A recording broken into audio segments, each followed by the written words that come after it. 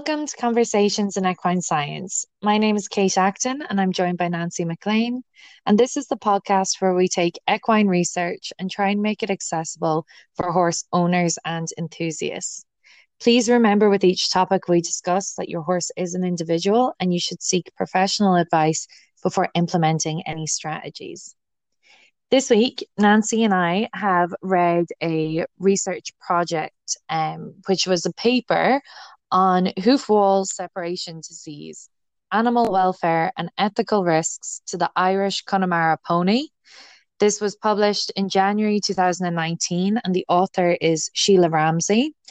And this is very much a hot topic in breeding circles, and for anyone who is familiar with Connemara ponies. Hoof wall separation disease is an autosomal recessive disease. Essentially, it's genetic and it causes defects in the horn of the dorsal hoof wall. So it starts to basically, these defects can cause such an impact because it deforms that dorsal part of the hoof wall that the ponies can actually be so chronic with it and so affected they may have to be euthanized. So it's definitely a serious disease, and it's one that we only see occurring in Connemara ponies. So it's linked to chromosome 8, because I'm sure loads of people are wondering that.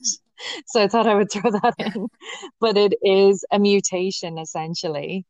And we can have carrier ponies, and it causes like no physical or welfare issues in the carrier horses, but it's the horses that are diagnosed as actually having it as well as being carriers. And I think this is one that, Nancy, I'm very grateful, found the paper because it's one that I'd kind of briefly mentioned a while back. Because for those of you that maybe haven't heard our earlier episodes, I am actually from Connemara, and it is an area in the west of the Republic of Ireland. And that is where the breed is native to. So it's a native Irish breed. And Connemara ponies are known for being robust.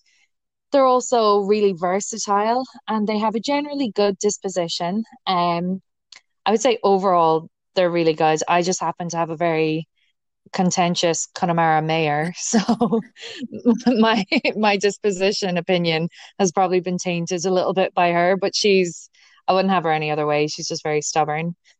And they're known for being hardy ponies. So like the landscape in the area is rocky, it's boggy, it's mountainous. It's a tough landscape, so it is definitely one for tougher animals to thrive on. And I think this is so interesting because I always regarded them as such tough little ponies that it is it is kind of a shame that they have this hoof wall disease. Nancy, you know a lot more when it comes to hooves because you have done farriery in the past. But was this something you had heard about before we looked at the paper? No, I hadn't. I had always heard of hoof wall separation, but a lot of times with other breeds, it's created by white line disease, which is when fungus gets actually in front of the white line, and then separation of the wall and sole enable that fungus or fungi to go up and kind of cause, you can see it on the solar view of the hoof, a separation. And so you always I was told to get a hold of that and be aggressive and dig that area out, and then you usually put something in there to medicate it, not to let it get out of control. But in doing this research with the Connemara hoof wall separation disease, it's actually so much more than that. It's actually where the dorsal part of the hoof just breaks away. I mean, it's incredible when I looked at some of the photos of it.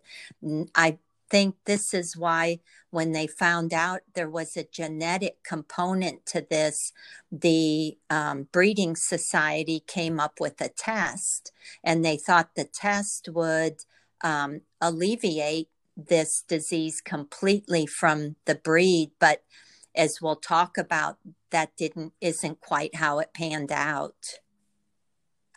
I think this is such a great area for discussion because it's definitely kind of a gray area in regards to, has enough been done in regards to this disease?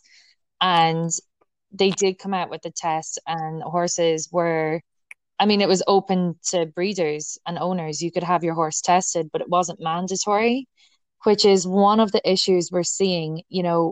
Because we can test and diagnose it, we should, in theory, be able to eliminate it. We should stop breeding the horses that are not just carriers. So carriers, essentially, if you crossed two carriers, I think it's just a 25% chance that the foal would have this disease, which you could, in essence, take that chance, because then once the foal gets tested, if they actually had the disease, then you wouldn't breed them. And that would control it in a slower format.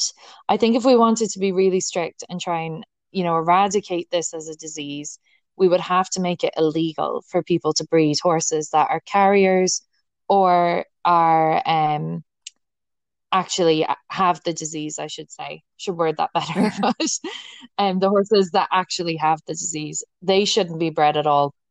Two horses that have this disease are going to pass it on. But the one thing that I thought is so interesting, and I think it's such an area for debate, Nancy, so it'd be cool to see what your opinion is. Reading this paper, they do point out that one of the problems we will have is that we use sperm from stallions that have died many years ago. So we're unable to test those stallions to know if they're carriers or not. And some of those stallions would have been, the greatest Irish racehorses or the greatest show jumpers, or, it's a really strong lineage. And then we have that dilemma where it's like, well, do we just devalue all of that? Just, not allow people to use it? Because that seems like such a waste and such a loss of that line. And then I always come back to the other side of the argument, where is it ethical? And I don't know where I stand on this, but is it ethical to use semen from horses that have been dead for 20 years? Yeah, I think the way I look at it is, are you making the gene pool smaller by continuing to use that, that semen from that stallion, or are you enhancing the gene pool? We have the same ethical issue in thoroughbred racing, where you end up diluting the strength of the breed by continuing to use just a certain number of stallions and that lineage. Now, we can't save semen from dead stallions because we demand live cover in thoroughbred racing, but we have done the same thing as far as limiting the gene pool, because those happen to be the stallions that are the most commercial and that people gravitate towards. But with the Connemara, it looks like they had stallion overuse, and then they closed the stud book in 1963 from any outside influence. Is that correct, Kate? Yeah, I believe that was in the paper as well, which then narrowed down the gene pool. Yeah, and then they didn't enhance, they used inspection and a classification system that's highly outdated. So they didn't keep up with the times either. So I think all those components together kind of brought this disease to the forefront, along with other genetic diseases that it's kind of hard when you ask breed societies they're kind of like the fox guarding the hen house, because they're also looking out for their own commercial interest as well. Yeah, I just realized there, Nancy, I'm a corrections Oh, corner because I realized that when I said about the frozen semen, I don't know, is this different in the US? Oh no, you can't use no, frozen, we did you can't. say? Yeah, we can't. We have to do live cover and thoroughbreds. So, uh, It's the same here. So that was the correction I was okay. just going to make. It wouldn't be thoroughbreds, because you can't Yeah, AI them here right. either. So it would with the Connemara's, though they can do AI, correct? So Yeah, they're pulling in. yeah. That's one of the Yeah, you keep problems. putting in the same genetic inputs into the system, and over time, your gene pool is so contracted that this hoof wall separation disease, it just seems to be, there one component in at least every horse. What was that number as far as the ones that were, they didn't have any of the recessive gene for that? It was somewhat of a low number as they've gone through the ancestry, but I Oh, don't know what it is. But at any rate, when you start to see that you're getting more and more carriers and more, I think when they began tracking this in 2016, um, they did another tracking in 2017 and then 2018, and it wasn't getting any better. and in 2015, a report was actually developed by Dr. Jack Murphy, and it was into the inspection class and classification of the Connemara pony. Mm-hmm. At the time, Dr. Murphy actually made several recommendations and they were partially implemented. But I think what's probably, frustrating, and we can't know, what barriers were there to implementation, but it did note that outside of Ireland, the UK, and France, there are no live births with this disease in Connemara ponies, and Connemara ponies are bred now all over the world. And the reason for this is other countries have made it illegal to breed with this disease. And it seems that this disease, along with some other genetic diseases, um, there's no legalities around breeding, around even disclosing prior to sale, and things like sweet itch and string halt and roaring. And these are conditions where there's no genetic test available. We just diagnose these. They legally have to be disclosed prior to sale.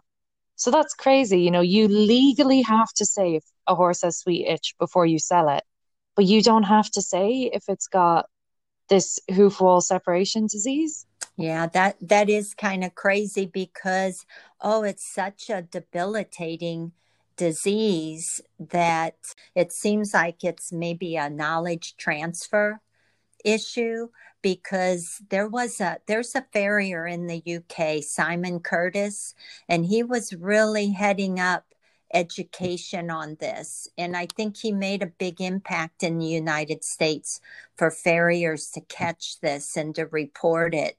And I think that's the key, is to make breeders aware that you may be able to breed this mare now, but what you're doing for down the road is not enhancing the Mhm. breed. And I think that's what sometimes they don't understand.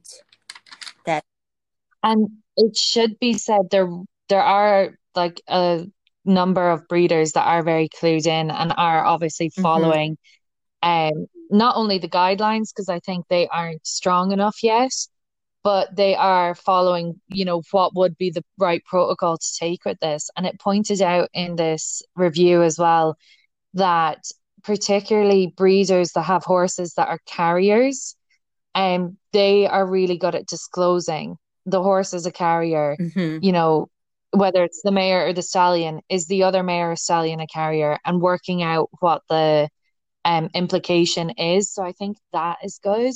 I think one of the things that's holding it back is, the fear of losing money on the sale of the horse, definitely. Also, some people in Ireland, are on like basically, I guess you'd call them grants for breeding Connemara ponies. So, there's that issue too. Are they going to lose their grants, which is an important part of their livelihood and their income, because now they can't breed the horse? So is it almost better, from their point of view, to stay in the dark? We know scientifically and from a welfare point of view, let's get tested, because then we're going to get to a point where the horses are all healthy and you won't have a fear of losing this money. And you'll surely lose the money, if you're producing foals that have this disease as well. But the one thing that really, I couldn't really come up with a reason for why, but it was about the passports, Nancy. You know how they said horses were getting these white passports, basically? And a white passport is used for a crossbred or a horse that's not like a recognized breed. And they think that one possibility is that owners were getting these four Connemara ponies to be able to like ship them to other countries without having to declare this stuff, because even the breed isn't listed on the passport. But to me, that didn't make any sense, because I feel like you're losing so much money. I mean, part of the breed is part of the price. But they maybe they had an indicator, because there was a mathematical equation where they could take at least 10 of a stallion's progeny and predict if they were carriers, or if they had more than one copy of the HWSD gene or not. And I think sometimes if they felt like, well, this mare, this stallion might be, have that gene, then they were willing to take that risk and get it a white passport as a mixed breed and not have it even be questioned. Yeah. And then I think that's interesting, because I mean, then what that's going to do is skew the science, where we don't know if this is something that's now occurring in other breeds, or if it's just the breeds have been masked with the white and I passport. think, I know we're talking just about Connemaras, but this in a nutshell happens with every breed, because every breed has its genetic conditions or its management criteria, etc., that it seems like it always happens. The transparency just isn't there. And in thoroughbreds, we've seen it this year with the Horse Racing Integrity and Safety Act. Here we've got a non-biased group ready to do our drug testing, and yet the organizations, some of the organizations don't want that, because they want people that are within racing to be in control. But sometimes you make bad decisions when you're in that position. And I think it can Yeah. happen in any breed and in any horse industry, where we're not always the best keepers of our sport or of our breed. And sometimes you need those non-biased people to kind of oversee it. And in this case, one of the recommendations was to have more government control in Ireland of the breed. Well, you've got people who would be for that or against that. But in the end, if you're not able to take care of it yourself, maybe that's the only way to help improve the breed overall, is to have a government regulation. So it's a tough call. I can see both sides of the coin, but it's just not on Connemara pony breeding. I mean, I can see this in every breed. I think that's so true, though. Like, I would agree that we need to bring in legislation, and, you know, all ponies should have to be tested, and it should be regulation, and you shouldn't be able to breed from a horse that isn't. You shouldn't be able to sell them undeclared. They have to have a test to go to sale. Because one of the other things is like one of the other recommendations, and I think this is such a shame. And the only reason I'll say it was a recommendation is to get across, how important it is that we get on top of this. But it was the recommendation to buy Connemara ponies that are not bred in Ireland. And I mean, that really just hit home to me because, like, I've grown up here, I've been surrounded by them my whole life. Like, my childhood was just ponies, ponies, ponies, and they were all Connemara. And the idea that a recommendation is that you couldn't buy a pony within Ireland. I mean, like there are incredible breeders of Connemara ponies. And even like, there are breeders all over the world that are incredible, but there are some local breeders that their families have bred these ponies for years upon years. And I just thought that's such a shame that we would go down that route instead of just, tightening up our belts, being strict about it, maybe having some people that are disgruntled for, 2, 3 breeding seasons, and then we've got it in motion, and this is what we're going Yeah, with. and I did find that percentage that over 20% of Connemara ponies in Ireland are thought to have one or more copies of the hoof wall separation disease gene. So that is why this has become such a controversy. Yeah. Yeah, and understandably so. I mean, I was locuming in practice over the Christmas, and we actually had more and more people submitting the tests. So I think it is something that education is going to improve because how many people are really aware of this, unless you're part of Facebook groups, I think sometimes you don't always hear this I did not. stuff. I And as someone who's no longer on Facebook, I mean, I only came across this maybe 7 or 8 months I ago? did not know about this until I started researching it. And then I was really amazed how the print media in Ireland favored the opinions over the science and what the research showed as their attempt to negate the existence of hoof wall separation disease. And how often does that happen for horses in general, where opinion Hmm. supersedes what current research shows?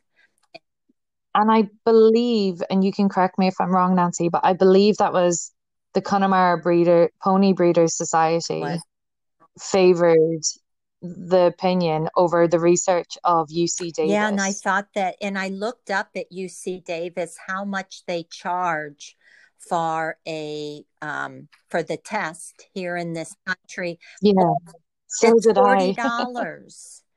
I mean, that's Yeah. nothing in veterinary circles for a horse, you know. And like UC Davis is a well-renowned college for veterinary science. So that kind of blew my mind as well. I was like, oh, we're overlooking the science. Well, and Okay. that's politics, whether it's thoroughbred racing or quarter Yeah. horses, halter showing, whatever. Whenever you let politics within breed organizations come to the forefront and dictate the management, there always seems to be some kind of a mess up with the breeding or improvements within the industry or the horse lineage. So it just is like human nature that seems to occur. And this paper, just to note, the information that's in it and the statistics and the data came from Weatherby's and the Connemara Pony Breeders Society. So, it's information that is readily available to both of those. Weatherby's is the laboratory that does the testing. So it's information that they had that formulated this paper. But I would say to anyone, looking to get involved in the breed, I mean, I'm definitely biased. I'll put that out there first, but they are a brilliant, brilliant pony. And I mean, there are so many breeders that are testing and will show you it and, are very upfront and very clear. So, as with everything, just, do some research, don't buy off just anyone. Take your time, look into different breeders and see what different lines there are. And I would say that as well, look up the lines and see how kind of, I suppose, how much diversity there is in it. And, if you need help with doing stuff like that, I'm sure you can reach out to breeders' societies and they'll be able to Mhm. explain that to you as Yeah, well. I think it's the interventions and management, having that overall approach to mitigate these genetic diseases. I think it can apply to all horses and all horse breeds. If we just become responsible in that way, it'll better that particular breed and the sports that it participates in. And if you do have untested Connemara ponies, their hooves might be absolutely fine and you might think they're not carriers, but I would urge you to look up some pictures of Yeah. what occurs, if they produce offspring that have this disease, because it really is, it's quite nasty. And there are, unfortunately, some horses that it's so severe they do have to be Yeah, it euthanized. ends up setting them directly on their sole while the front of their foot just completely falls apart, or the dorsal, the upper part of that. Yet the coronary band is completely fine looking. So it was Yeah. crazy. I've had no idea that this was a genetic disease within the Connemaras. So, but anyway, well, that's about all I have on this, Kate. Did you have any more? No, the only thing I wanted to add is that we had a lovely message from a follower during the week. They were listening to our episode on bravery in the saddle, which is a good one. If you haven't listened to it, definitely have a look through Spotify or Apple. And they just said they were listening to the podcast and loved it. They were nodding along the whole way through and totally agree with all of the points. This listener in particular has actually just finished producing a course with Equitopia. And the aim of their course is to promote compassion and respect to yourself and others within the equestrian world. So I've had a little look at their course page. Her name is Helen O'Hanlon. And on Instagram, you can find her under Helen O'Hanlon Coaching. And her page is listed in her bio as well. And it is, I think it's just so useful. It would be really useful for everyone because she's got experience as a life coach. So learning how to train your mind and reframe your thoughts and experiences that block you from achieving your full potential.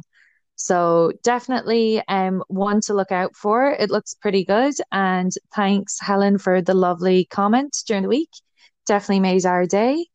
And we have some more listeners from other countries. So welcome to everyone that's joined.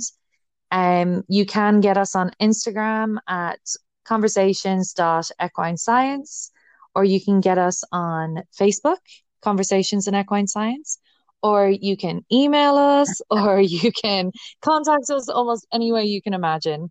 Nancy and I are on LinkedIn as well, and we often post things there. If you are listening on Apple, the very last thing I have to say, I promise, if you could give us a rating or a review, that would be really much appreciated. And other than that, thanks for Okay, listening. thanks, Kate, and thanks everyone. We'll see you next week. Take care.